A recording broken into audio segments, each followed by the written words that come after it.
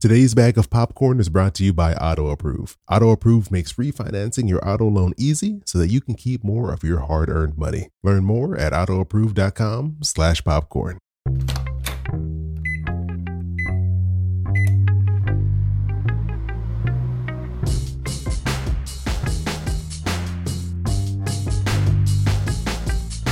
Hey, this is Chris. Hope you're doing well, and welcome to Popcorn Finance, the show where we discuss finance in about the time it takes to make a bag of popcorn. So I'm sure all of us have spent, the first several months of this year doing our taxes, finding paperwork to do our taxes, stressing out about our taxes. So when April 15th hits, you're like, okay, it's all over now. I'm done. I can never think about this again. But I think we all know it's going to come back around next year. We're going to have to do this again. And so I want to talk about some things that we should do to prep all year long to be ready for tax season. So to join me, I'm happy to have back on again, Keila Hill Trawick. You were on before. We talked about, I forgot what we talked about all kinds of tax issues. And I don't know if that was last year, 2 years ago, because time is nothing anymore. All the years are the same. All years are the same. But I'm really happy to have you back on the show again. So appreciate you joining me. No problem. Thank you for having me. Always happy to be here. Now that tax season's over, what do we need to be doing to be prepared for next year, as it will inevitably come back around? Yeah, so the first thing to know is that tax season is year round. And I think that we say that in a way that's not always really clear. So I want to give kind of a really brief overview of how taxes work. So when you work for somebody, when you have a W-2 job, every time you get paid, they take some money out of your check and pay the IRS or pay the state. And if you work for yourself, you are paying estimated taxes. IRS doesn't know how much money you've made throughout the year. So they're kind of working on the honor system that you're going to give them what you owe them. And all of this is estimates. All of this is you prepaying towards what you think your tax burden is going to be. So they're taking money out of your check. You're making estimated payments. At tax season, you want to really think of your tax return as settling up. So you've put your final numbers in. This is what I ended up making from my job, or this is what I ended up making from my business. Total all of that up. Tax system does its magic and says, cool, you owe us $10,000. The next line is basically like, wait. I had already paid you some of this. Y'all took some of this out of my check every time I got paid, and I made estimated payments. And so if you overpaid, you get a refund. If you didn't pay enough, you owe the difference. And the reason that I give that explanation as to like how you can prepare for next year is a lot of times that feels like a surprise because we haven't been paying attention throughout the year. Use the paycheck calculator, paycheck checkup from the IRS to kind of make sure that they're taking enough out of your check throughout the year. So if you can talk to a tax preparer or an accountant, get a check-in point mid-year, end of year. Just talk to somebody, even if they're not preparing your taxes, to get a sense of whether you've saved enough. It'll stop you from being completely surprised and stressed at tax season. At the end of the day, you're going to owe what you owe. And so what you're hoping is that you have given your job, your payroll system enough information for them to take out what they are supposed to every check. But it's a guess. Like they're taking your information and saying, okay, based on what you told us, we think we should give them about $200 per check. But if you check in mid-year and it's like, oh, but I'm going to owe if this is all you take out, you have the opportunity to contribute some more so that you're not surprised. I ran payroll departments for 7 years. It's crazy to say.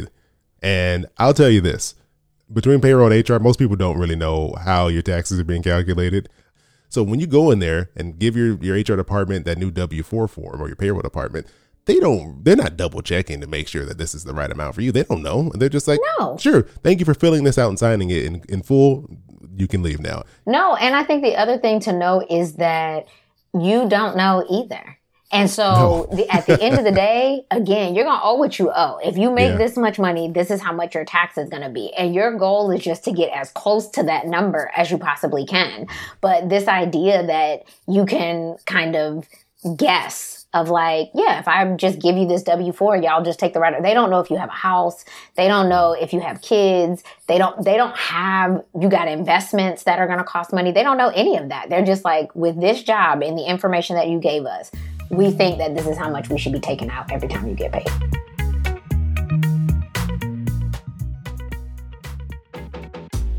A lot of us are doing the best we can with the resources that we've got. When I was struggling back in the day with debt, I was looking for every dollar I could possibly find just to get in a better spot financially. One of the things that I did was refinance my auto loan. And that's why this week's bag of popcorn is brought to you by AutoApprove. AutoApprove is an online service that makes vehicle refinancing easier and faster. AutoApprove offers auto and motorcycle refinancing and lease purchasing. They make it easy for vehicle owners to find and compare their best available rates, and they do this by connecting them to a network of top credit unions, banks, and finance companies to help lower your rate and your payment. In 2021, AutoApprove customers saved on average $1,692 per year. With an extra $1,600+ I could have paid down my debt faster back in the day, or right now I could buy that TV that I've had my eye on for a while now. AutoApprove makes it possible to cut your expenses through refinancing your auto loan. So to find out how much you could save, get your free quote at autoapprove.com/popcorn. Again, that's autoapprove.com/popcorn, or just click the link in the show notes. Get more money for what matters most with AutoApprove.